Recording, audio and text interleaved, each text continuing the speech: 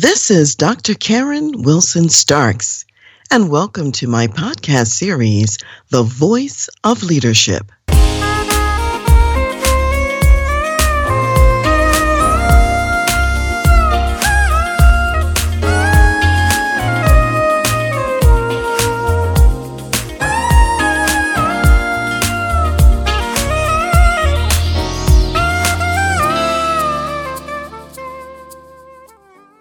Hello, I'm Fred Sievert, the former president of New York Life Insurance Company. I've had the pleasure of being on Dr. Karen's show twice now. This show in particular, we're going to talk about my retirement years. I've been retired for 14 years, and I talk about how I've become healthier, happier, and younger than ever in retirement. And I've told a lot of interesting experiences and stories that I think you'll benefit from in this episode. So thanks for listening. Today we are doing a part 2 version of an interview with my special guest, Fred Sievert. If you haven't heard part 1, please go back and listen to part 1. Today we're going to be doing part 2. And so I have a few questions for you. What's next after a successful career as a Fortune 100 corporate executive? How does a deeply held Christian faith inform life after the corporation? So today, in this part 2 episode, my special guest will talk about his leadership legacy and the value he continues to bring to others in retirement. So Fred Sievert started his career as a teacher, later entered the insurance business and retired in 2007 as president of New York Life Insurance Company, a Fortune 100 corporation. Following his retirement at age 59, Fred attended Yale Divinity School and in 2011 was awarded a master's degree. The author of 3 books, in 2014, Fred published his first book about his many personal encounters with God, titled God Revealed, Revisit Your Past to Enrich Your Future. In 2018, he published his second book, Grace Revealed, Finding God's Strength in Any Crisis, containing stories about people he's known who were in crisis and only found comfort and relief through their faith. In his career, Fred enjoyed many successes and also faced stress, challenges, and serious setbacks. Through it all, he credits his success to a reliance on daily prayer, the guidance of the Holy Spirit, and his relationship with Jesus Christ. In addition to remaining active throughout his career and industry activities, Fred also regularly participated in civic and volunteer activities in his local community and church. He and his wife, Sue, have 5 grown children and 5 grandchildren. So Fred, thank you for being here today for part 2, where we're going to talk about life after the corporation, life after being president of New York Life. And so thanks again. Well, thank you, Dr. Karen. It's a pleasure to be back. I'm looking forward to this discussion. Me too. I really am. Let me just launch right in because I want to say, first of all, it's very unusual for a Fortune 100 corporate president to retire early to attend divinity school. So that already makes you unique. So what inspired you to retire at the age of 59 and then to go to Yale Divinity School? What did you study and why? I recognize it's unusual, but one of the most wonderful things about when I retired was that we had several retirement parties because the company was in 12 countries. And what was really terrific is when the CEO of the company introduced me and talked about my career, and he mentioned going to divinity school, no one was surprised. No one, wondered why I would do such a thing because they knew about my faith throughout my career. And the reason I decided to do that was really, I had worked long and hard for many years. I was active in my church for all those years, but I really felt since I was raised in a family that wasn't a worshiping Christian family per se, I felt like my spiritual education and development was somewhat deficient, even though I had, been faithful for a number of years. And I really had kind of this lifelong dream of retiring early and going to divinity school. It was something I really wanted to do. So I prepared for that. I made sure I had succession in order at New York Life, and I applied to Yale Divinity School. And funny story is my first day of school at age 59, I was leaving my house in Connecticut to go off to Yale in New Haven, Connecticut. And my oldest daughter was visiting with her daughter. And they were in the living room. And as I walked out the front door, heading off to my first day at school, my daughter yells out to me, "Dad, play nice with the other kids and don't forget to share." Well, that was funny at the time, but it actually was quite profound, because that whole experience at Yale was really about spiritual sharing and talking about my faith, talking to others about their faith. Yale's a pretty liberal place, both theologically and politically, and I was probably a little more conservative than that, but it didn't matter. It was a wonderful experience. And I felt like they embraced me there. I had a great interaction with the other students and the faculty and even the administration. So it really was a great, great experience. And how many people say to themselves, "I'm happy right now"? I said that every single day that I was in school at Yale. I really was happy where I was. And when you're following God's calling, you can't help but be happy. And that's exactly how I felt then and how I feel now. I love that. You're talking about this next step. It certainly made sense to everyone who knew you. They weren't surprised. You were still following God's calling on this part of your path. And it doesn't sound like you were planning to go to Yale Divinity School to become a pastor. You were actually enriching the life that you were already living, if I'm hearing you accurately. Yeah, that's correct. And I pretty much decided early on, I took a comprehensive approach to the master's degree. It took me 4 years to get through a 2-year program because I was doing a lot of other things. I was on some boards and mentoring young executives and so forth. But I decided up front, I probably would not attempt to get ordained, even though I took most of that coursework. And I really was following my passion, which was to impact other people's lives by speaking not only about my faith, but also my business experience. And that's what ultimately led to the writing of the books, because I felt that was a good avenue for speaking and writing about my faith. And it's proven to be a real blessing with a lot of providential experiences along the way. The Holy Spirit has been guiding me in everything I've been doing since retirement. I wrote an article in 2013 for the Wealth Channel magazine. They asked me to write an article about retirement planning. And I wrote the article, but they were expecting me to talk about financial planning for retirement. What else would a New York Life president talk about? And instead, I talked more about following your passion and using your spiritual gifts. And the title of the article was "Happier, Healthier, and Younger in Retirement," because that's exactly how I felt 5 years ago. That's exactly how I feel today. Younger in retirement, that's not, how would I say, when you're following your passion, it's fuel, it's energy, it's rejuvenating. And so that's really what you're talking about. And so, of course, you still look great. Anybody who's watching now, they can see that. And it's in your countenance, it's in your voice. So that's phenomenal. Let me dial back again to when you were at Yale Divinity School, 59 years old. What was easy for you? What was difficult about being there at that age? And any regrets that you might even have about going to divinity school at that time? When I went to Yale Divinity School, I was not the oldest person at the school. In fact, something like 25% of the students at Yale Divinity School were older than age 45. Many of them, doing what I was doing, thinking about a second career, getting into a ministry of some sort. And so I felt very comfortable there. The difficulty was, since I hadn't grown up in a kind of a worshiping Christian family, I didn't have all the experiences that a young child would have.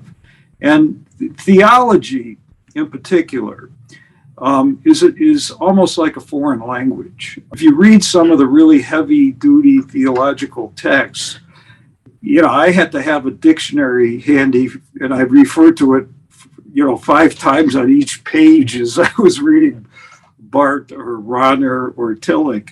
I mean, it was not easy for me, but I was energized by that. I mean, I really felt like I was learning something new, and I really felt quite energized. The concentration that I liked the most were the courses I took on history of religion and faithful development.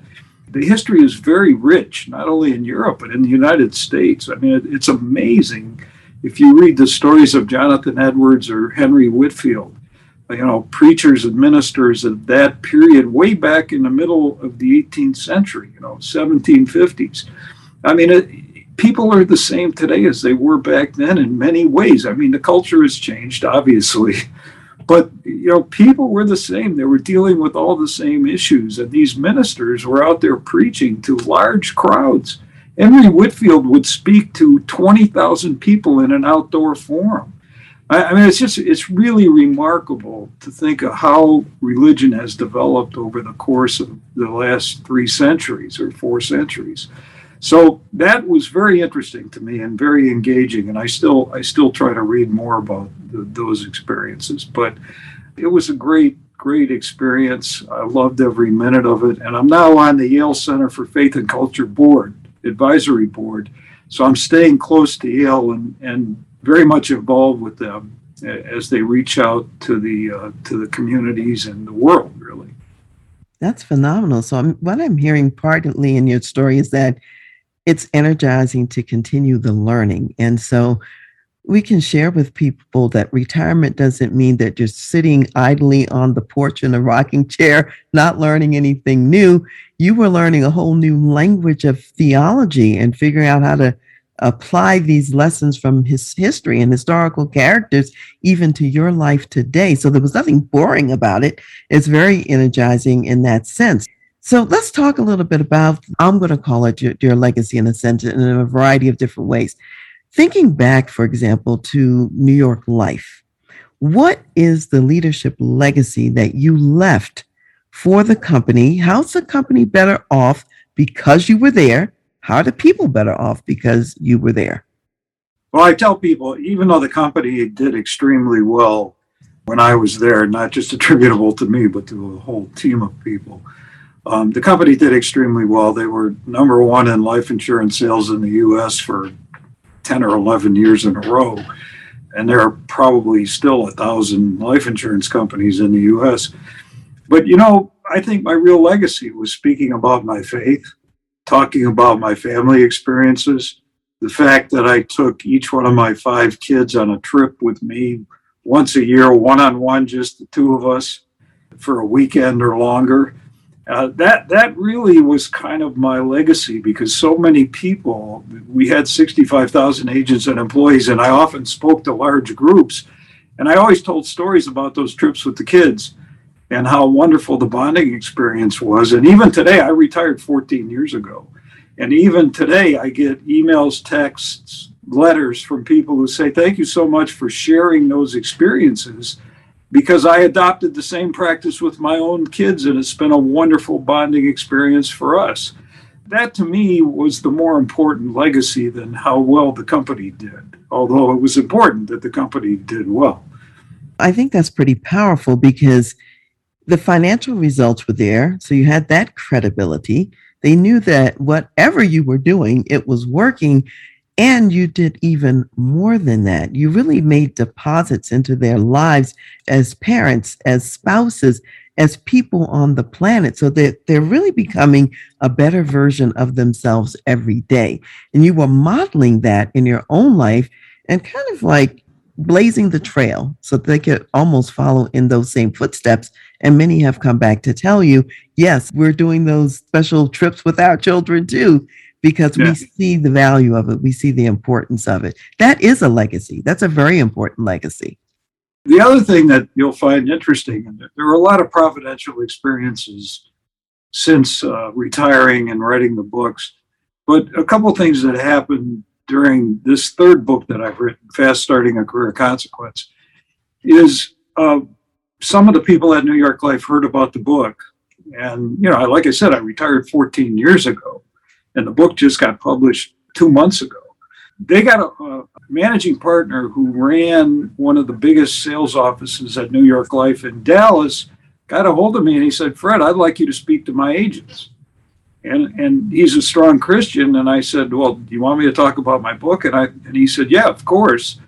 And, this is a secular organization, right? But they remembered me, and it was fine to talk about my book. So I spent an hour on the phone or on a Zoom call with 300 New York Life agents and talked about my books and also talked about my experiences at New York Life. So I combined the two in that presentation. Then this same person had a study group of people like him in different offices around the country.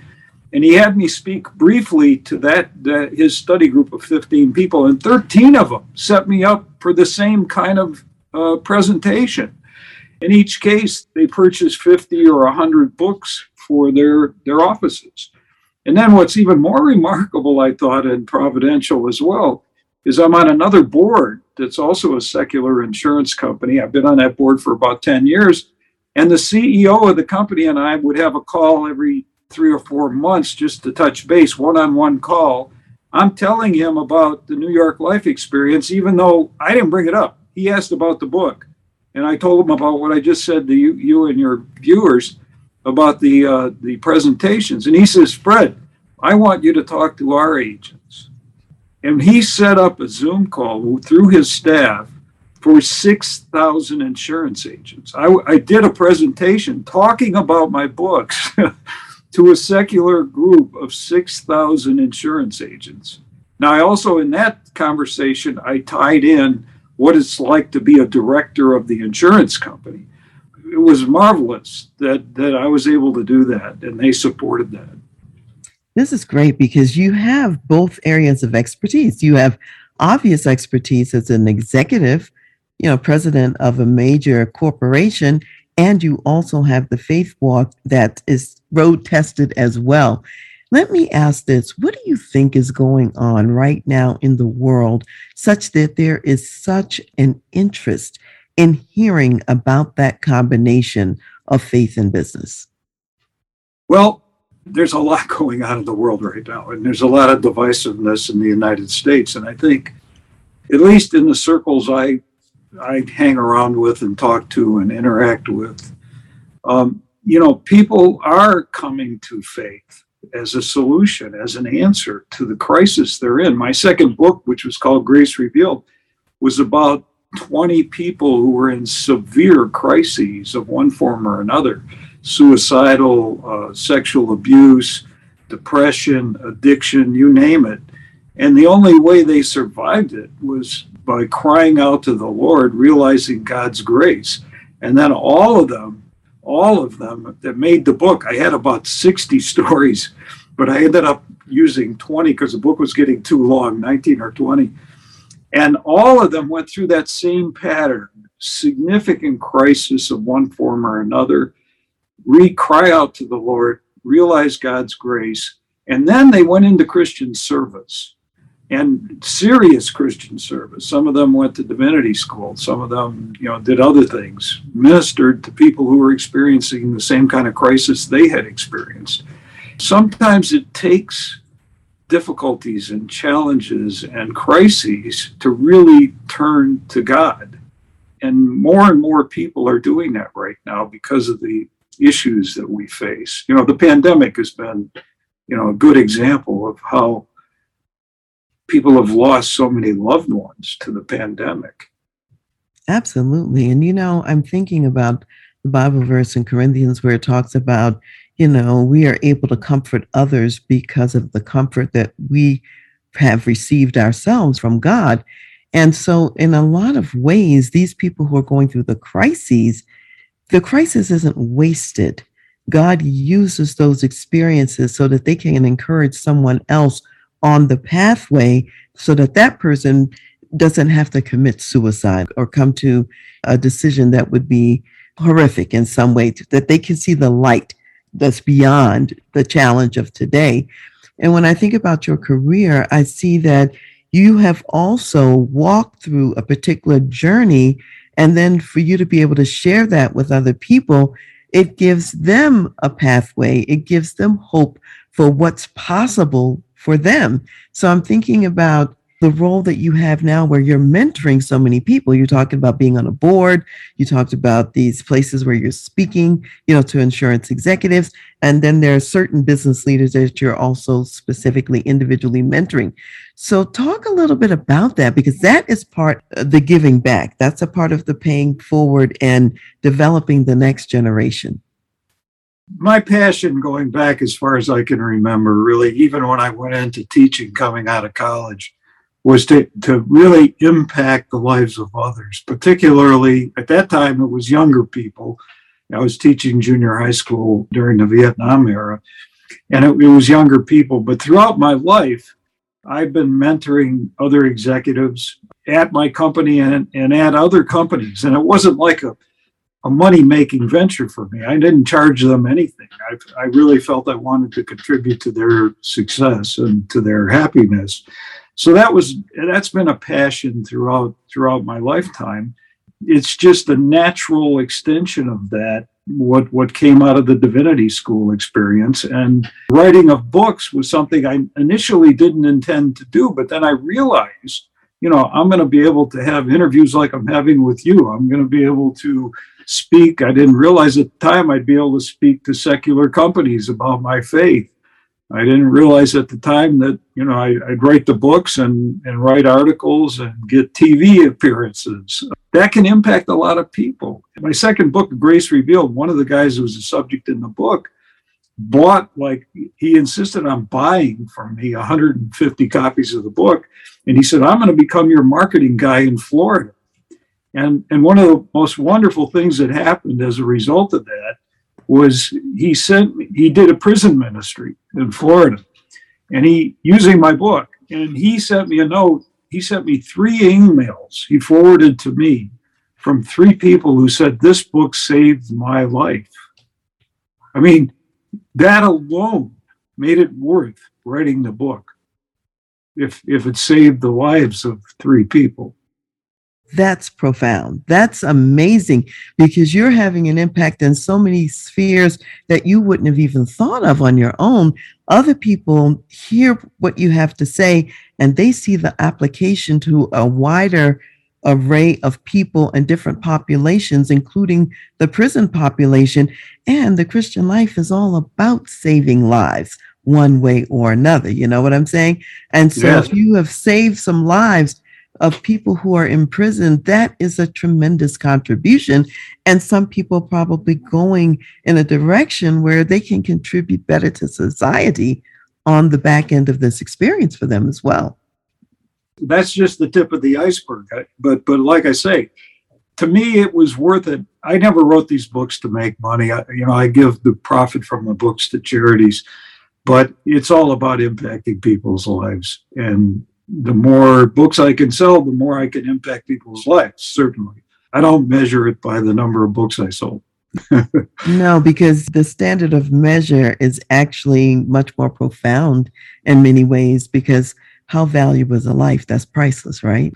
And Yes. if one life is redeemed, it's worth all the effort that's spent in writing any of the books that you've written. So I think that's amazing. I want to turn back to your children. I know I talked about your children a little bit in our first interview, but your children and your grandchildren, when you think about them, because you think about legacy, and there's certainly the people at work, New York Life, who you worked with before, there are people you're working with now. Now you're spreading out even beyond just the normal work environment, like prison ministry and everything else. And going back to your own family and your children and grandchildren, what would you say? How have they and how are they benefiting from your work and from your intentional life? How are you passing the leadership legacy to even the next generation in your own family? First of all, let me just tell you about my family. My wife and I were both told we would never have children. And we were tested separately, told we would never have children. It's a story in my first book. So we adopted two Korean orphans, my oldest daughters, when they were young. They weren't siblings. They are now, obviously, but they weren't siblings, biological siblings. And we adopted them when they were 9 months old and 5 months old. Then we adopted a third special needs child who was Caucasian here in the U.S. And after 16 years of marriage, along came the miracle of a natural born boy, which was truly a miracle, Zachary. And 18 months later, along came the miracle of a second natural born boy, Corey. That alone sends a message to the family about my faith. And we tell them all the time, the two boys are miracle boys, but the girls are miracles as well. Because without the delayed fertility, we would have never adopted them. So it was all in God's perfect timing.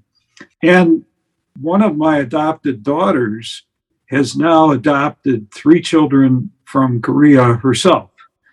2 of them have not actually come home to the States yet. They're going in about 2 weeks to Korea. And they're twins, biological twins. So, it's the books I've written, it's the faith they see in me that really is the legacy. I think the books are a legacy. One of my daughters has written a book on prayer. It hasn't been published yet, but she's written a book of her own. One of my sons is very, very faithful and heavily involved in his church. So they're not all in the same spot. The 5 kids are all different, but they understand our faith, my faith. They're believers. And, over time they'll mature in their journey. I really love this because you are passing the baton to them, and you share sort of a history with a lot of powerful biblical characters. Think about Abraham and Sarah having a child late in life, so to speak, after waiting a long time. I think about Zechariah and Elizabeth, and there's so many, if you will. And because of that pause, God gets to do some other things. Like you said, the children you've adopted, you wouldn't have adopted them had there not been that pause. And then he still blessed you with additional children as well. I think that's just beautiful how your children are following your lead in terms of their own faith journey and walk, writing books and so on. You have modeled what it means to give to others and to give back to others, to live a life of significance. And that's what I'm hearing you say, that in their own way, they're figuring out how to do that. It's a good way to put it. And they all mature at different stages and go through their own issues and problems. But, ultimately they come to the Lord. Yeah. And that's a beautiful thing, as a parent, to be able to see that and to be able to watch that process happen, although I'm sure there's some dicey moments along the way. So, yeah, for all of us. Yeah, exactly. Yeah. So knowing what you know now, what would you do differently in your career and life? Wow. I don't know. Every aspect of my life has been, there've been challenges, there've been difficult times, but in every aspect of my life, I really felt fulfilled. Even when I was a junior high school math teacher, like I said, my passion was to impact lives of others. And I felt like I was really impacting lives of others. Not everybody needs to become the president of a Fortune 100 company. I mean, there's always a role for support people. And, you really need to follow your passions and use your skills. And that's what I think I've done throughout my career. And as a result, I've always been very happy, very fulfilled. I feel that way today. So I'm not sure there's much I do differently. I mean, I think the path has just been a wonderful one. I'm now 14 years retired, and I'm as energized as ever. And, I'm following my calling, and you can't help but be happy when you're following your calling. So let's talk about that a little bit too, because in this season of your life and following your calling, writing the books is a big part of it. Speaking to different audiences is a big part of it. In other words, the teacher in you that was realized early in your life is still teaching. The mentor in you is still mentoring as you go along. When you think about all of this, what are the additional contributions that you want to make before you leave the planet, if you will? What additional contributions do you even see God calling you to in this retired season? Well, I want to continue what I'm doing. I don't know if that means writing yet another book. I don't know. I'll rely on the guidance of the Holy Spirit in that regard. But, social media is a big vehicle for impacting a lot of people. And I'm seeing that. The other day I went through my LinkedIn account, and I hadn't for quite a while. I hadn't looked at some of the messages there because I'd just been too busy with the book. And I realized, I was telling my wife yesterday, I probably had 50 messages on LinkedIn that I regret that I didn't answer immediately, because there were people in crisis coming to me asking for prayers. So I spent a whole day responding to those 50 messages and assuring them they're now on my daily prayer list. And many of them immediately respond how grateful they are that people are reaching out in prayer for them. And, there's so many people in need. And this was on LinkedIn. I mean, this wasn't Facebook. LinkedIn is known more for, job hunting and things like that.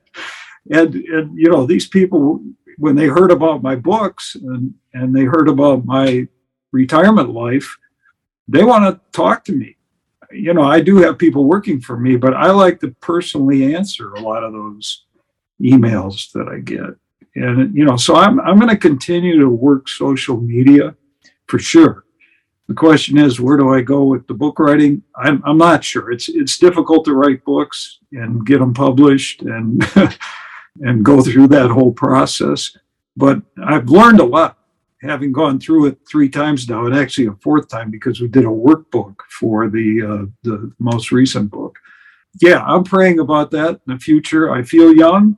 I feel like I got a lot of time left on the planet, but if God calls me sooner, calls me home, that's fine as well. That's the best way to live. Ready. I kind of think of the tennis player standing in the back, of the court and ready for the ball no matter where it lands. The ball goes to the right, the ball goes to the left.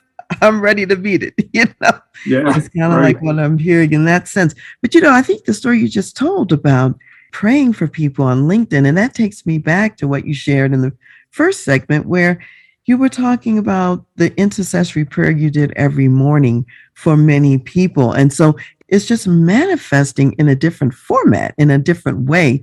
And the social media allows you to see the need, the great need that's out there. And it allows people to reach out and touch you who otherwise might not have access to you, might not even meet you or get to know you, yet they can benefit from your intercessory prayer on their behalf. So that is a powerful and strong ministry right there. There's something I thought of as you were talking, Mm-hmm.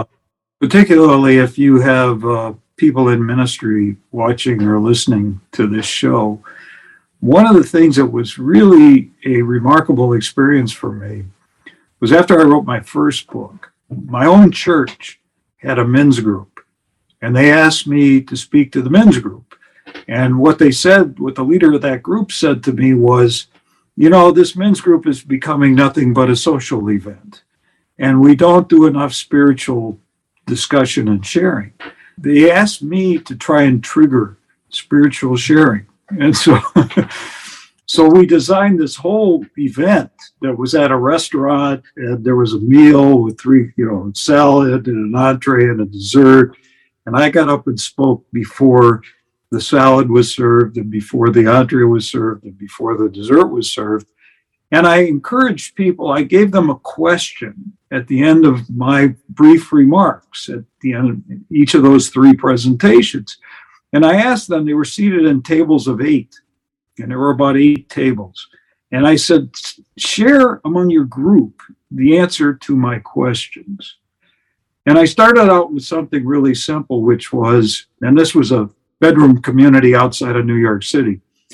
The simple question that for the first segment was, what have you done to balance your faith, family, and career? Because I told them about my techniques. And so that was an easy way to share, and there was a lot of engagement. The second one, I told a story about my seeing God's presence in the human body when I witnessed a quadruple bypass surgery up close. And I said, tell me in your group, share about when you experienced God's creation. And that got deeper. And I told them, don't worry about crying. It's okay to cry. Okay. Because a lot of men, they don't want to get emotional, and they will when they start talking about these kinds of things. And then there was a third segment that was about realizing an experience that could not have been a coincidence. It had to be providential. And I asked them to share about that. Now, the reason I'm bringing all this up is one of the great moments in my post-retirement career was that night I got an email from a guy in that group who said to me, Fred, I sat at a table with guys I've known for 15 years, and I didn't really know them until tonight. And I tell that story to ministers, and since that happened, I've done that same kind of presentation to over 15 churches where they said, we need to do that because our groups are becoming social groups and we need to do some spiritual sharing. And that really was a very powerful experience. And it sort of kicked off my retirement pursuits because I had just written that first book. This is really powerful because what I'm seeing is the pathway of the Yale Divinity School experience, meaning you were already in ministry before you got to Yale. Okay, we know that. And God has already prepared and equipped you, but he's giving you additional preparation, additional equipping, because now the ministry is spreading deeper and it also has wider tentacles touching, again, different groups and so on. And that whole notion that you mentioned earlier about the spiritual sharing, that's come up several times. You are facilitating people being able to do this deeper level spiritual sharing so that they grow, so that they develop and they come to know God at a profound level. And so your books, all of this, that's all part of the ministry that you're in at the moment. Yeah. And, another thought just came to mind. We talked about the divisiveness in the country. And another experience I had was really profound. And that is, I spoke twice, well, more than twice, but over a 7-day period. I gave a presentation to the students at Hillsdale College in Michigan, which is one of the most conservative, if not the most conservative institution in the country. And I spoke a week later to my alma mater, Amherst College, which is probably one of the most liberal colleges in the country. And I gave the same exact presentation, okay? And it was very well received. And I think the point is faith reaches across the political spectrum. It doesn't matter where you are politically. We all have issues and problems and concerns that can be solved through our faith and through reliance on the Holy Spirit. I love that comment because, with all the divides, we need to look for things that can reach across the aisle. And for you to say faith, and what I would say is love, because really, when you think about God as love and God across all of these aisles as well, the deeper aspect of faith is really all about love. And you said it applied to the conservative group, it applied to the liberal group as well. That's a profound insight.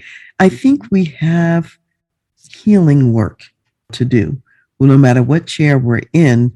And there's a salve, there's a balm, if you will, that we are bringing, which is needed and which is effective. That's really what I'm hearing in this. Let's talk more, Fred, about your books, because the first book, I want to hear more about the first book, because it's God Revealed, Revisit Your Past to Enrich Your Future. What does that mean, revisit your past to enrich your future? Well, the genesis of that book was I went to dinner with my daughter, Dina, and her husband, Doug. And I had already graduated. I had not yet graduated from Yale, but I was retired. And we had this great dinner where I was telling them all these stories about experiences I had at New York Life and elsewhere. Not all of them faith-based, but many of them faith-based. And Dina said to me, Dad, at the end of the dinner, they were really captivated by it. It kind of surprised me. And at the end of the dinner, Dina says to me, Dad, you've probably told those stories to thousands of New York Life agents and employees. Many of them you haven't even told to your own family. And she said, you really should memorialize them in writing for the family. And that hit me pretty hard because it was true.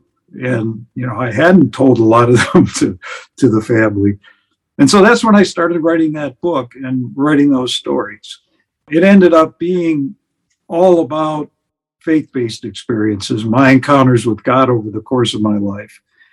The reason I came up with the subtitle, Revisit Your Past to Enrich Your Future, because I thought about the process I went through as I was writing that book. What I did is I kind of rewound the tapes of my life. I went back and thought through my life about times when maybe God was involved in something that happened to me that changed my life in a way that I didn't realize God was involved.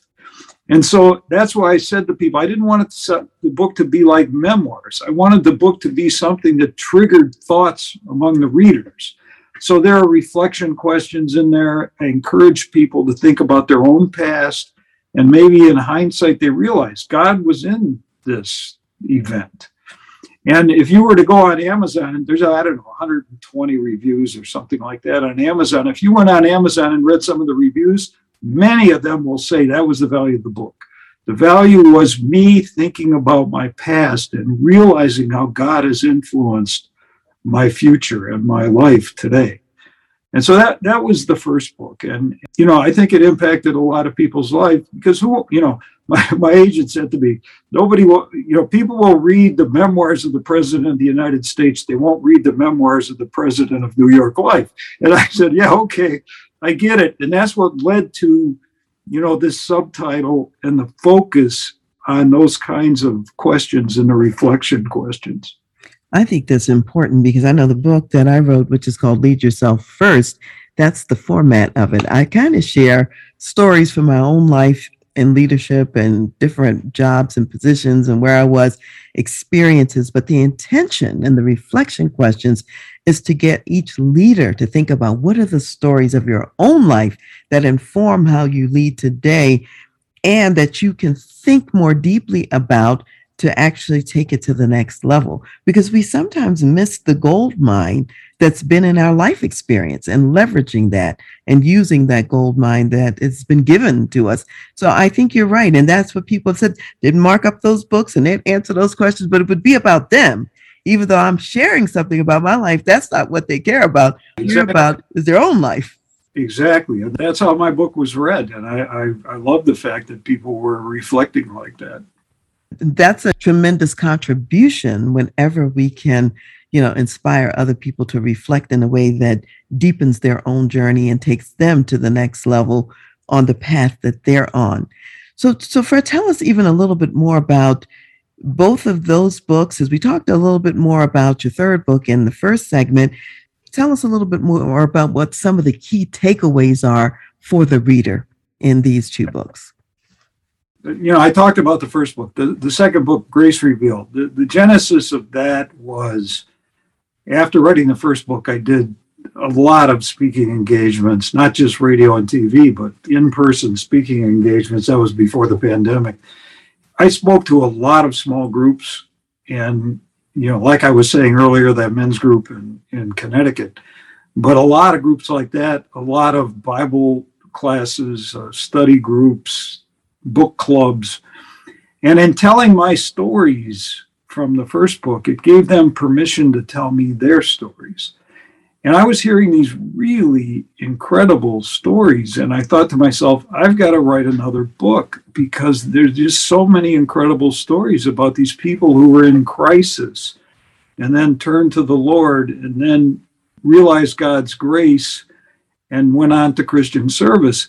So that was the genesis of that book and those stories.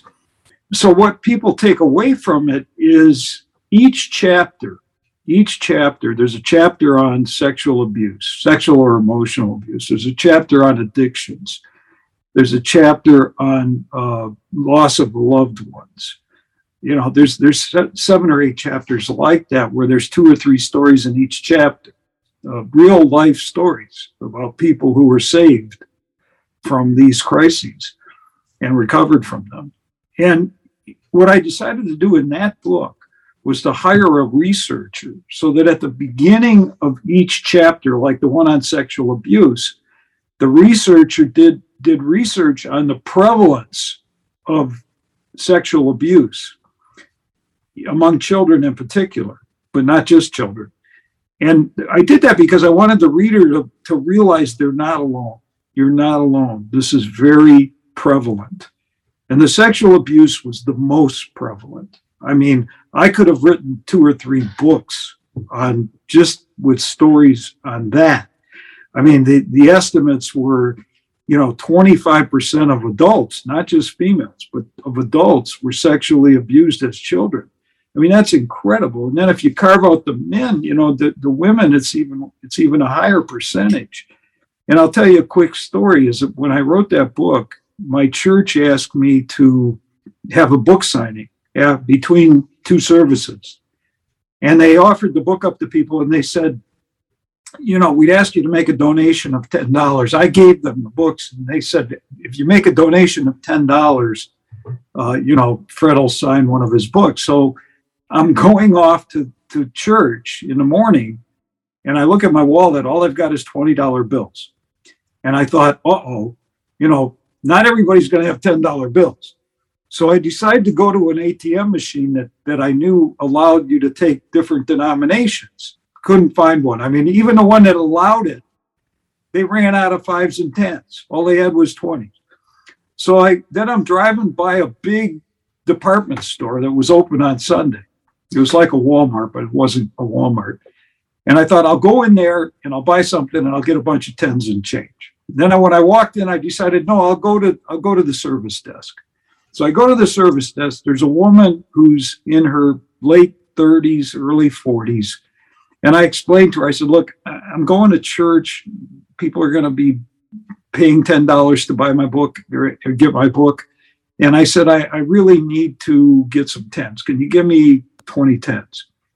She looks at me and she said, well, tell me about your book. So I told her what I just told you about the sexual abuse chapter. She starts to cry. And she says, I need to read that book because it happened to me. I mean, what are the chances, right? And so I went out in my car and I got a book and gave her a book. I have had that experience dozens of times. And that's how prevalent people in crisis, not just sexual, but think about addiction. Think about depression and suicidal tendencies. I mean, people need the Lord. That experience, that encounter is what I refer to as a divine appointment. And when we are out and about in our lives, God sends us to places for those divine appointments. There's a life that we're supposed to impact that day. Somebody who is supposed to be touched, who will get to see God through us, who will get to see hope through us, get to see love through us. And so that woman, there was a reason the ATM didn't work. You were supposed to meet her. Exactly. It wasn't a coincidence. Yeah. Exactly. That's how I see things. And so I see your life as just being divinely led on so many fronts in terms of the stories and things that you've been sharing and that you've been talking about. And really both of the segments where you've been sharing with me.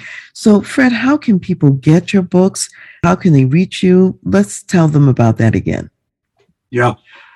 Well, I'm on social media, Facebook, Instagram, Twitter, LinkedIn. I'm on all those accounts, and you can find me just by Googling my name, I think. But my website, you can buy the books on the website. The website is storiesofgodsgrace.com.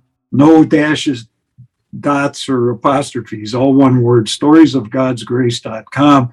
Also available on all the major retail online sites.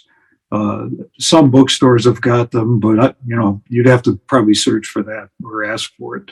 But mainly it's the website or social media sites. And the workbook is available too. And the workbook, all my books are on all those sites. But the workbook for the Fast Starting Your Career of Consequence book, was really written and designed. It's shorter. There's room to take notes. There's room to track your progress in implementing these tips that I give them. So someone who's really serious about moving forward probably wants to get the workbook. In fact, you could probably buy the workbook without buying the source book because there's enough detail in there that gives you the gist of what you need to do.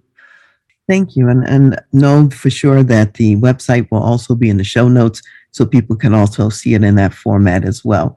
So, in both of these segments, you've shared a lot of wisdom with the audience. So, what words of wisdom do you want to leave in addition, and particularly for other ministry marketplace leaders, about being intentional now, even if they're younger in the workplace, being intentional now about the legacy that they're creating and also that they're leaving?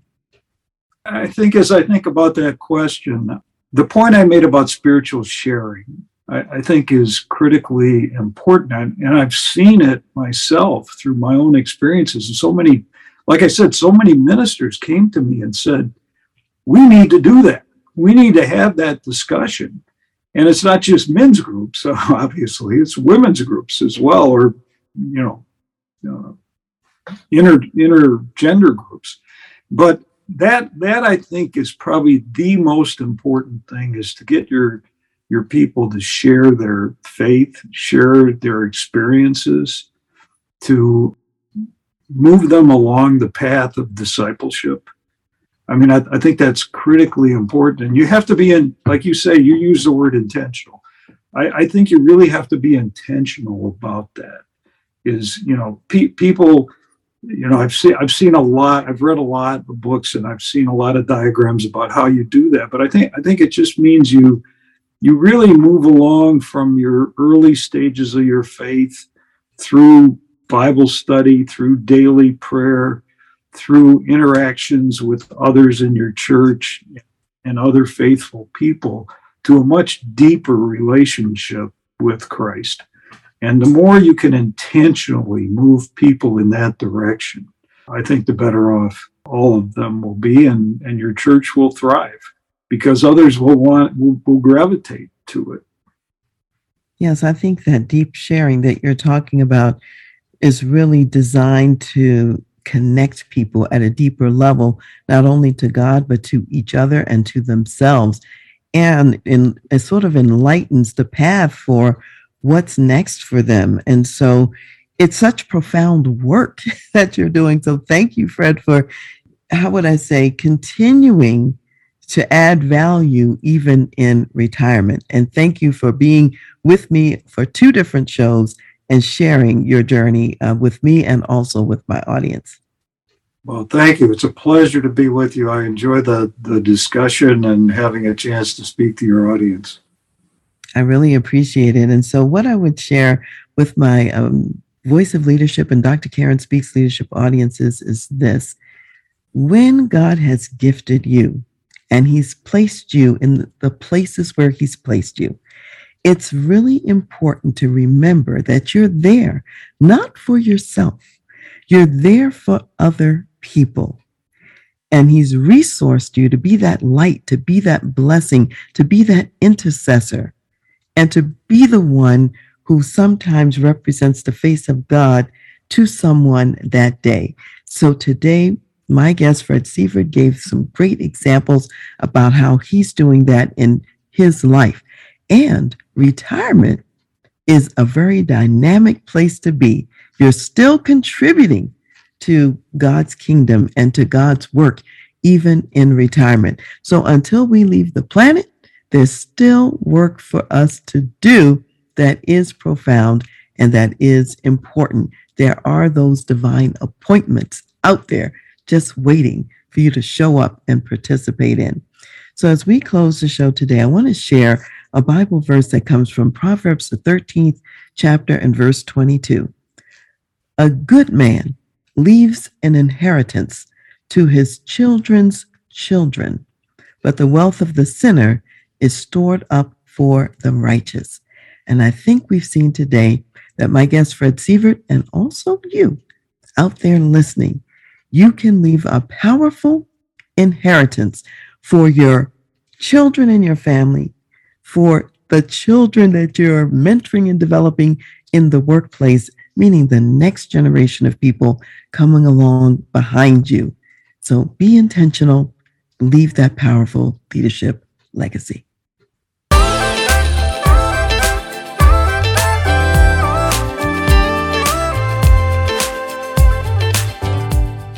You've been listening to The Voice of Leadership with me, Dr. Karen Wilson Starks. And I want to give a special thanks to jazz saxophonist Ron McMillan for granting us permission to use his gifted music on our show. Thanks for listening, and remember to go to my website, transleadership.com, for more strategies, insights, and leadership resources.